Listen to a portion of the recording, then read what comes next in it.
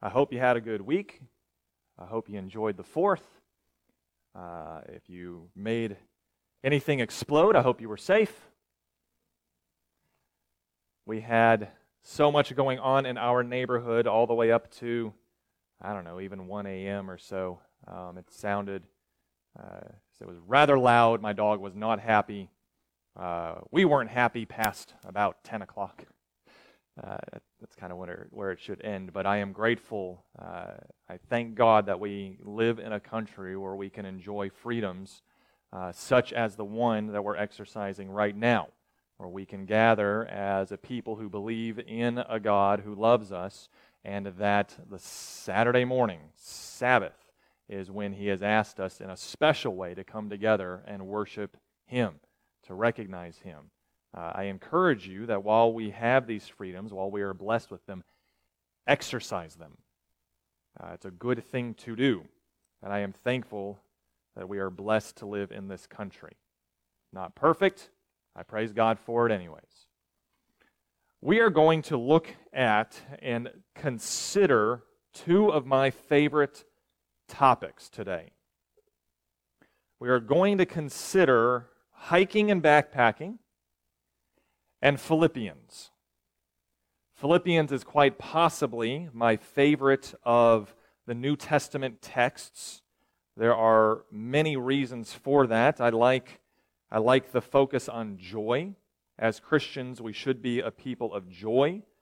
We should be recognized by others that we have a reason for joy.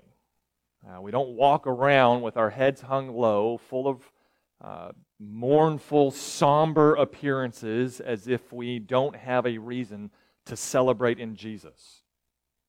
Some Christians act like it's a sin to be excited about salvation and grace and the love of God.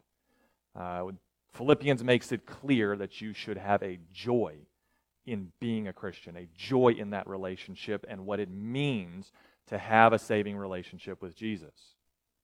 Philippians, in addition to that, speaks very much of the movement that God takes His people through, I guess, if you will. There's not a lot of warning. There's not a lot of symbolism. It's not quite like Ephesians, where it's really heavy and in long sentences that are deeply theological.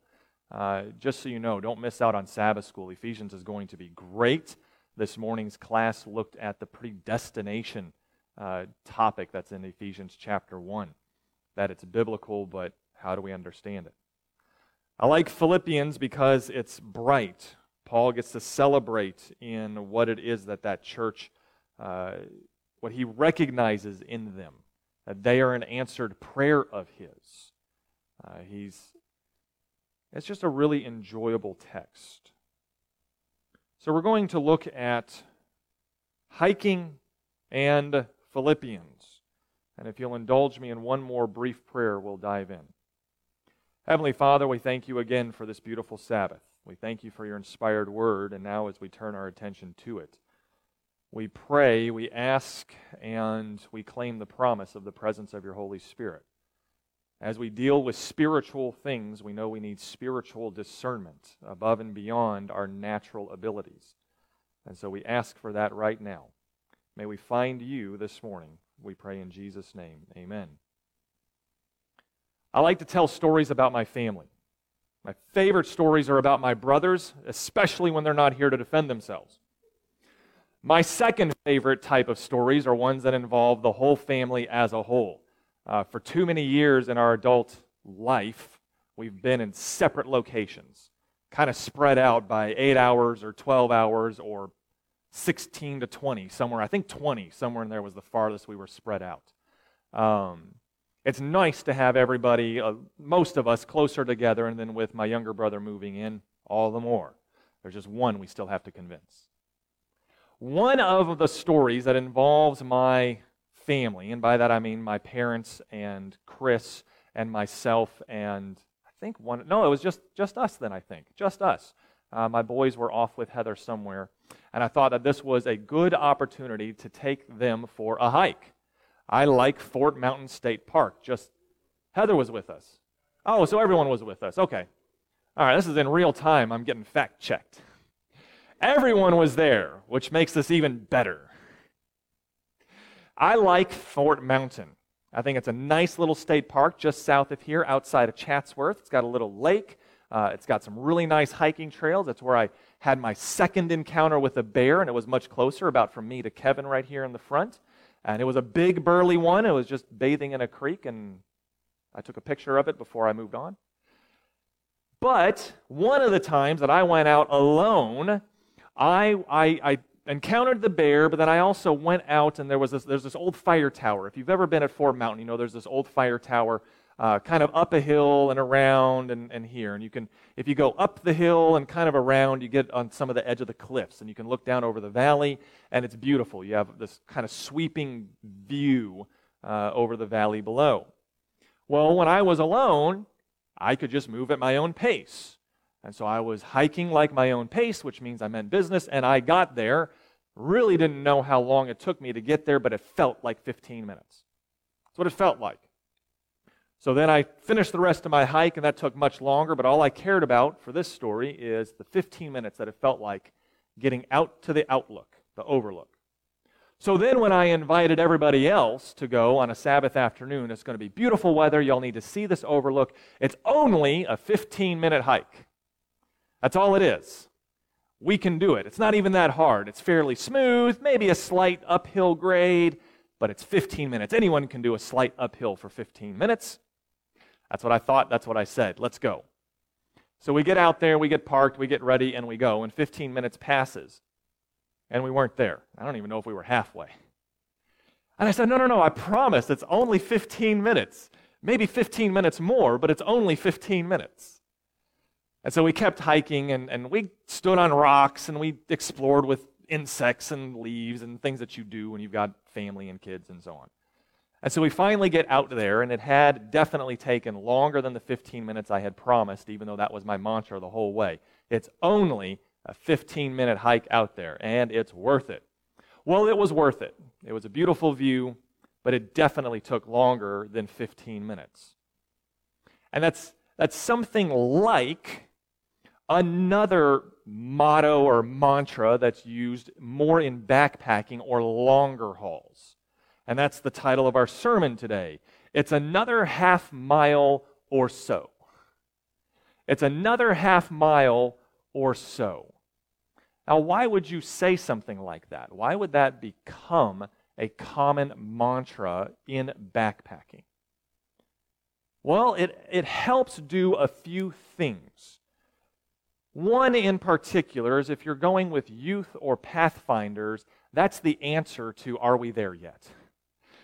Because it's not only asked on car rides, it's also, "Are we there yet? How much farther? Oh, this backpack is so heavy," et cetera, et cetera. And so you can kind of help the kids, and you just like a broken record. It's another half mile. Just another half mile. Well, it does especially three things. This mantra, it's another half mile or so. One, it keeps the focus on the destination. It's another half mile or so. If you've ever done a long hike or a long backpack or a multi-day backpack trip, you can get into your head, "I've already walked 12 miles. How much farther? I've already climbed so much elevation and crossed so many creeks, and I've lost my watch and I found it, and I have a leak." And you have so many things that can distract you, and you can get caught up in what was, but it's another half mile or so keeps you focused on the destination. That's where I'm going. Number two, another half mile or so maintains a sense of urgency and imminent arrival. If the mantra were, "It's another 20 miles or so," what does that do to morale? What does that do to the already lead feeling you get in your legs? What does that do to the 20 pounds that are on your back? Doesn't that make 20 feel like 30 or 40? What's special about a half mile? Well, most people can envision a half mile. If you've seen like a field and track, that's 2 laps. Roughly, 2 laps. You can do a half mile. A mile all of a sudden sounds daunting. Oh no, that's what kids do to pass PE class. Not a mile, that's too long. But a half mile, we like that. That's not a whole, that's a partial. I can do a half mile. Even if I'm walking slow, what's a half mile? That's not bad. So it makes it feel like you're already almost there. But it also adds a sense of urgency. Well, because the urgency means if I'm that close, well, you get that second win. I can push through that last half mile and I can get there when I want to get there. Now, you do not want to ask my advice on how to arrive at your destination on time because I'm notoriously late. Notoriously, especially when it comes to backpacking or really most other things. But it's another half mile or so lets you know that you're almost there, and it can help you get that second wind or third wind or fifth wind or whatever the case may be. And then third, finally, it's another half mile or so helps reduce fatigue and doubt.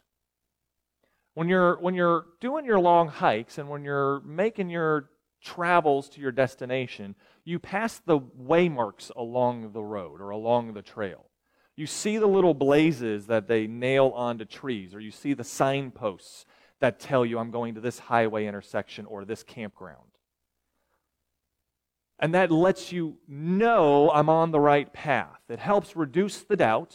It helps reduce the fatigue because I can carry this load for another half mile. That's fine.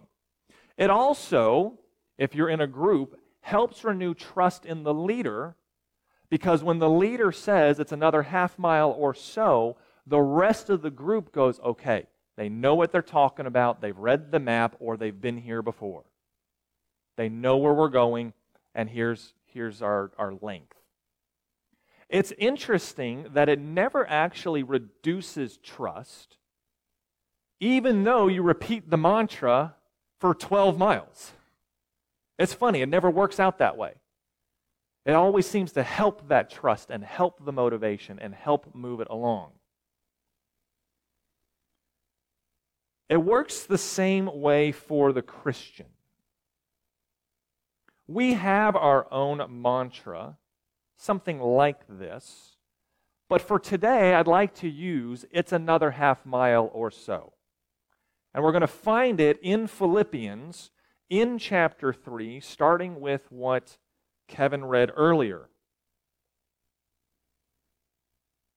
I like hearing the papers turn, although I don't hold it against you if your thumb is swiping. Once we get to Philippians chapter 3, are we ready? Leading up to this, Paul gives kind of an account of his history, what he was, a Hebrew of Hebrews, zealous, a Pharisee, etc. But then he encountered Jesus. And he says in verse 8, I count everything as loss because of the surpassing worth of knowing Christ Jesus my Lord. You see, he's first saying, I had human metrics, and then I met Jesus. And all those human metrics mean nothing once you've met the Lord. That's awesome. Remember that, folks. Then he goes on to say what he's hoping for as a result of meeting Jesus. And that's in verse 11. Because of the power of Jesus' resurrection, he says that by any means possible, I may attain the resurrection from the dead. By knowing Jesus, you have a hope that's victorious over the greatest threat that the devil has for you. The devil can threaten torture, and the devil can threaten loss, and the devil can threaten job promotions that never come, and he can threaten family stress and tension and infighting and all of that. He can threaten that. The greatest threat, though, is death. Because humans have not conquered that. We've kind of extended what used to be the median age into a little bit longer.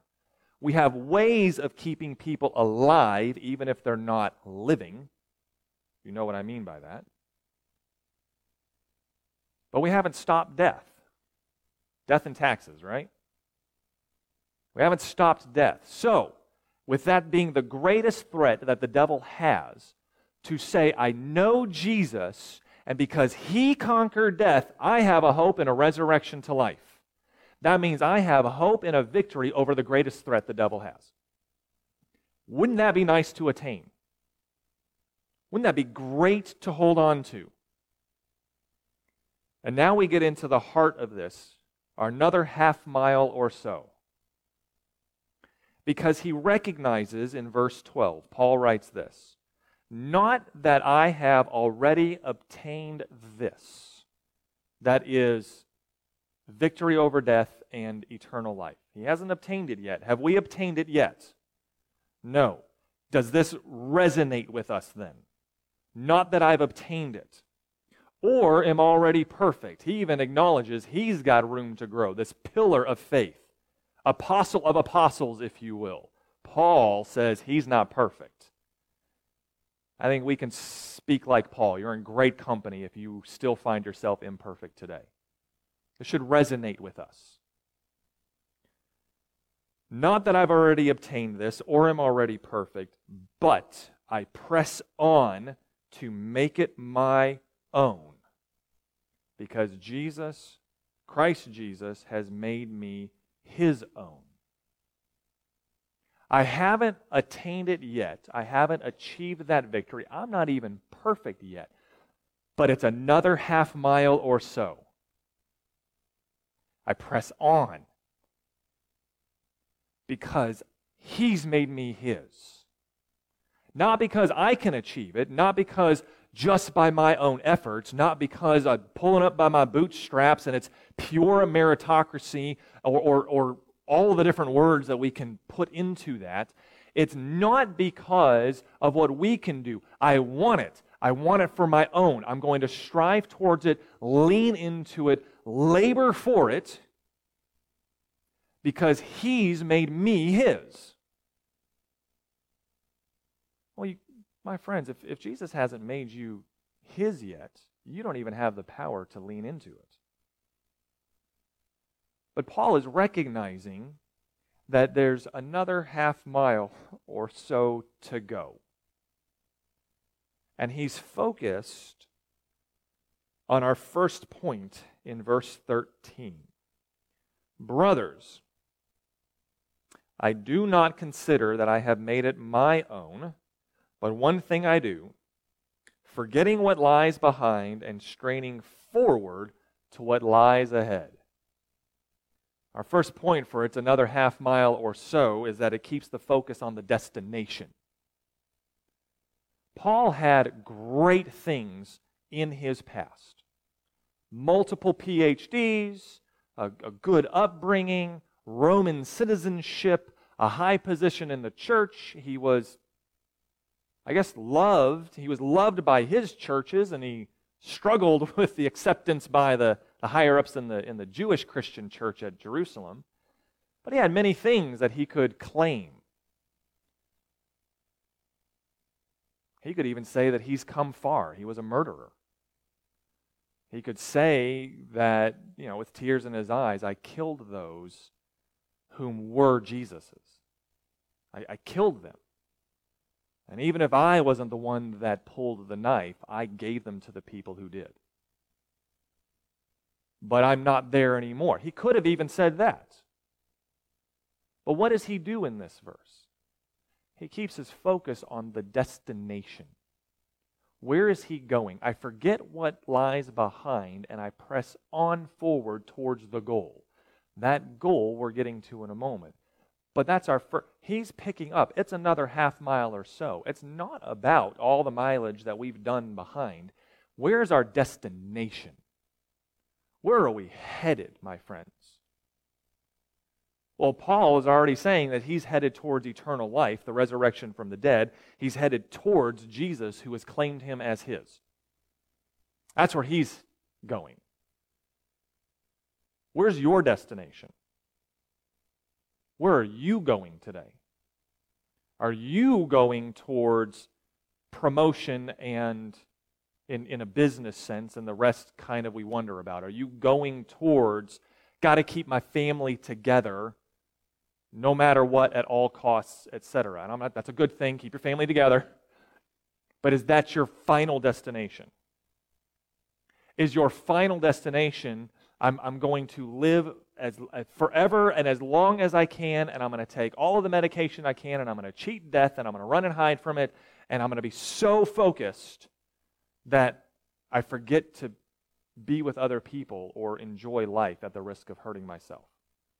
There are people like this. They're so focused on their health that they don't actually take time to enjoy the health they have and go and do things. Where's your destination? Is your destination on growing the Ringgold Church numerically at all costs?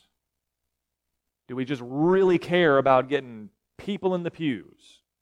That's a good thing. Is that the final destination? Are we as a church here at Ringgold only focused on making sure that we have the best events and people are well entertained and they go off with a high of excitement and they talk about their mountaintop experience whenever they've walked in through these doors? Do we want that as our final destination? Are we an event-oriented church? Do we want to plant a church? Where are we going? Where are we going as a church? Where are you going? This church, the people here, have a past, and we've come from a past. Everybody does. Everyone's got a background. Everyone's got a history. Ringgold Church is no exception. And you want to remember it. But in light of the destination, what's more important? Where are we going as a church, my friends? We're going to heaven. We can put people in the pews, but if they aren't meeting Jesus, that's the wrong destination. We can have events, but if those events aren't leading people to Jesus, it's the wrong destination. We can have events, but if the events are nice and the people hate each other that are putting the events together, that's the wrong destination. The destination is heaven, my friends. The destination is Jesus, my friends. Is our focus on Jesus? I say we're not there yet. We are not yet perfect, nor have we attained all that we want to attain. It's another half mile or so.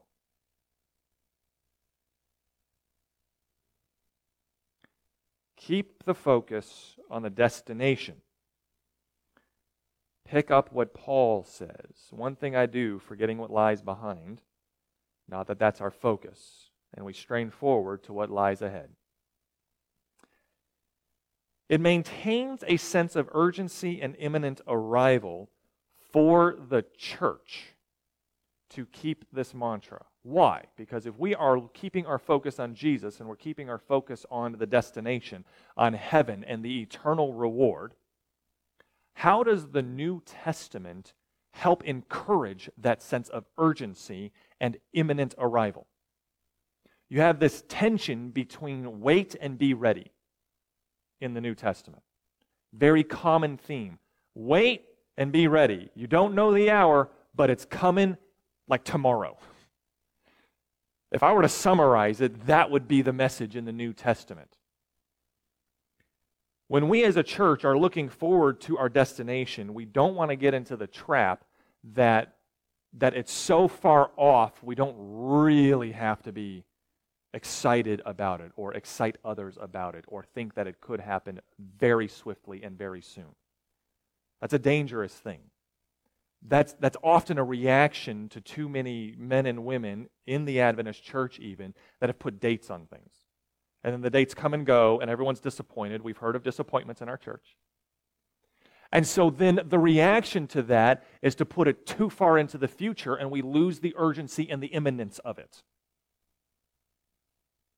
It's another half mile or so would be good for us to remember because, one, Jesus could come soon. We are told that those final moments are going to be how quick? Rapid. What's rapid? Fast, like Usain Bolt fast. Rapid means we could be shocked and surprised at the rapidity of it. That means you need to be ready. A half mile or so, if you are focused on your destination, can take no time. It can feel like it just skips by. And you go, oh my goodness, I've already arrived at my campsite. Let me set things up. It can. And that can happen with the return of Jesus if we don't keep that sense of urgency and its imminent return. He is coming to take us home. He will return to finish out the work that is left without the bow on it here on earth. We need that bow tied. We need the saints in heaven, and we need Satan locked up, and then we need the final destruction. We need all of that. And we need to keep in mind that it can happen much sooner than we can imagine. It shocked me, to go in recent history, contemporary history, it shocked me in 2020 just how fast the world shut down and sent everyone home. I thought, in my own considerations, I thought that it might get to that point, probably would slow down in the U.S. because we're stubborn and obstinate people for that kind of thing. It blew my mind how fast it went from one country going into lockdown to all of the U.S. going into lockdown. My head spun at the speed of it all and how coordinated it was. When the Bible talks about coordinated efforts that span the globe to enforce worship, to get people into something that's something like the Bible, but a little different, when we've got deceptions and so on, it'll make your head spin how quick it is if we are not prepared today for Jesus' return. You don't want to be that thief that's, where he comes as a thief and caught unawares. You need to be ready for it, my friends. Jesus is coming, and we need to be ready. Number 3, it helps reduce the fatigue and doubt, and it helps renew trust in the leader when we as Christians consider it's a half mile or so. Paul says in verse 14, I press on toward the goal for the prize of the upward call of God in Christ Jesus. Let those of us who are mature think this way, and if in anything you think otherwise, God will reveal that also to you. Only let us hold true to what we have attained. When you press on, when you lean into, when you are running the marathon, or you keep this mantra in front of you, you're going to get weighed down. It comes with being human. It comes with our physicality, our mortality. It comes with the sinful nature. We bear burdens. We have stresses. We get impatient. We think it should be done our way or in our timing, or why has God chosen to move in my life in this direction instead of that direction? And you get fatigued. You don't have to raise your hand, but have we ever experienced spiritual fatigue? Have we ever gone through a valley where, you don't have any motivation to pick up the Bible? Going to church, you go because that's your ritual, not because you want to come and meet God. We go through this. We go through emotional and psychological and physical fatigue just dealing with each other. Is that true? It is. I'm sure someone has gotten tired of interacting with me, and I'm sure I've gotten tired of interacting with others. It comes with being humans. We are that way. What's our goal? Heaven. How many of us want to see all of us there? That's why it's another half mile or so helps you not consider the fatigue of what we go through in this life and put up with each other. It keeps us focused on where we're going. And what do we want to see, and who do we want to see when we get there? We talk about, Jesus says, take my yoke upon you, for my burden is light, right? He doesn't say, because your burden will go away. Your burden is light with Jesus. There's still a burden. That burden is lighter, and you can make it, and the fatigue is lessened when your focus is on Him and the destination you're going towards. And finally, the last bit for this, when you reduce your fatigue, when you reduce the doubt, when you can look around our society and your own personal experiences through the lens of Scripture and go, we're passing away, Mark. It's another half mile or so. This seems like it rings true out of Thessalonians or Peter or Revelation. It's another half mile or so. We're getting closer and closer. That builds trust, doesn't it? Builds trust in the Word of God, and the Word of God leads you to He who gives the Word, He who is the Word. See, when I'm talking about it helps renew trust in the leader, for the pathfinders, for the other groups that are on the trail, that's the adult leaders. That's those people that are going forward. I don't want you to misconstrue what I mean in thinking that I'm putting myself here. It's not about y'all thinking that this leader is who you need to be putting your trust in. Not in this sense. Not in eternity. Not in what this means for our destination. It's another half mile or so. Put your trust in the capital L leader, Jesus Christ. It all comes from Him. Our Sabbath school lesson drew that out really nicely this week. I'm sure they're going to build on it. It's all about a Christ-centered plan of salvation, a Christ-centered means of getting to our destination, a Christ-centered way of being empowered for the work He's called us to do. Everything is Christ-centered. He's the leader. He's the head of the body. He's the great shepherd. He's the healer. He is all in our lives. He's the leader. That as we pass along these marks and we keep our eyes on the destination, we know who's leading us there. So when it's another half mile or so, you are holding on to what you have attained. That's what Paul ends with. What have you attained? Well, for him, it was knowing Christ.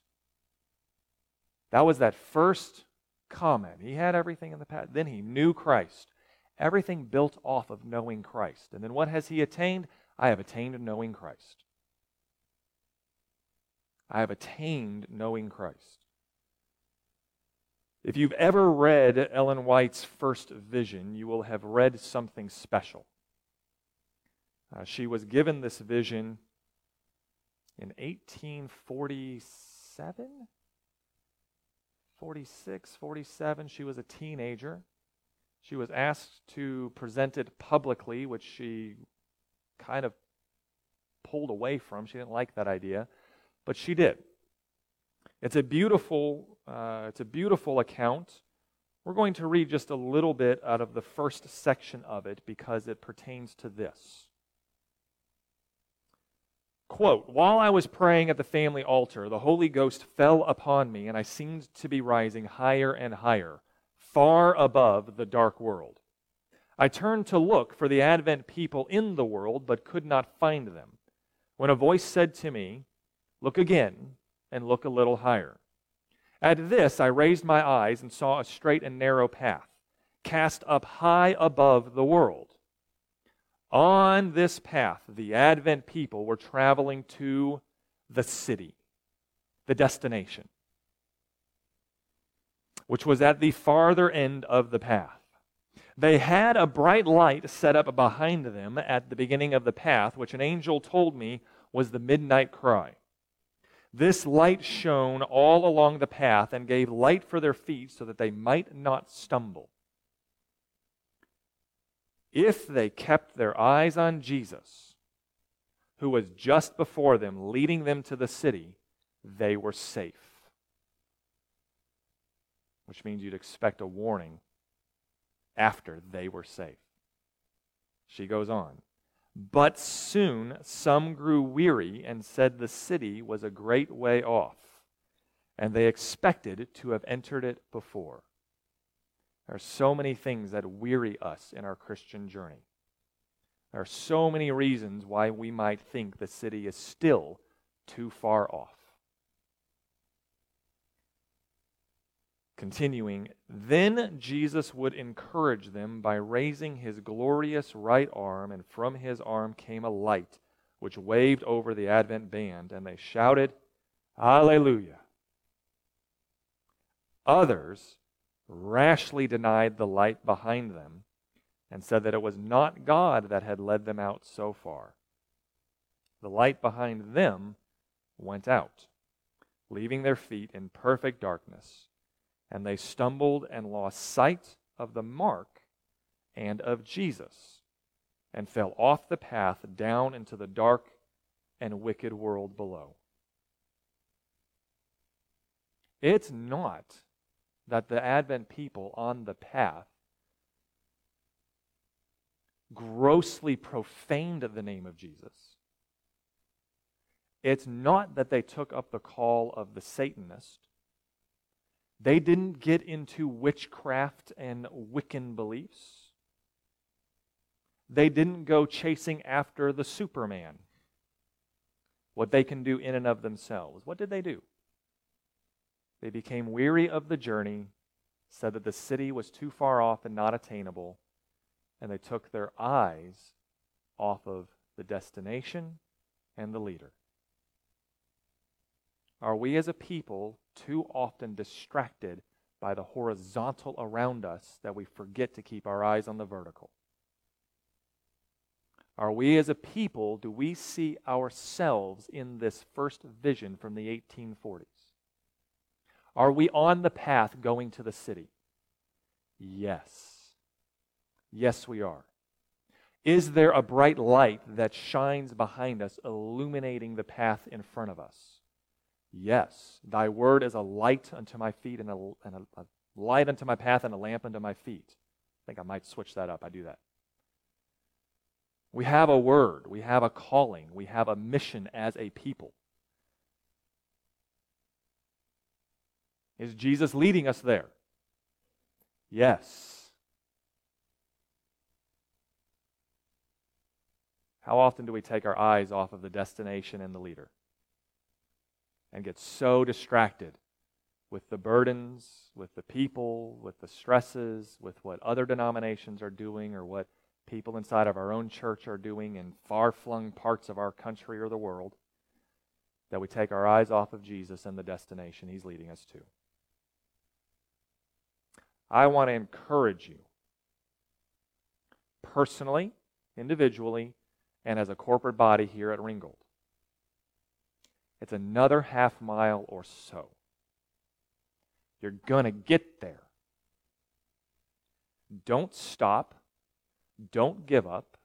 And especially don't get your focus off of Jesus and the destination. You have accomplished many wonderful things. You have a good history, a great growth opportunity. There is a solid foundation here, and you are all fine folk. But if you get too caught up in all of that you take your eyes off of Him, she tells us what happens to those Advent people. I'll leave it with her words. I want to encourage you. It's another half mile or so.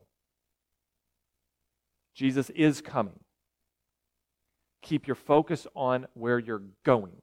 Victory over sin, victory over death, and heaven. It's another half mile or so. Maintain your sense of urgency and the imminent arrival of Jesus Christ. And it's another half mile or so. Don't be so burdened by your own fatigue and doubt that you lose your trust in your leader.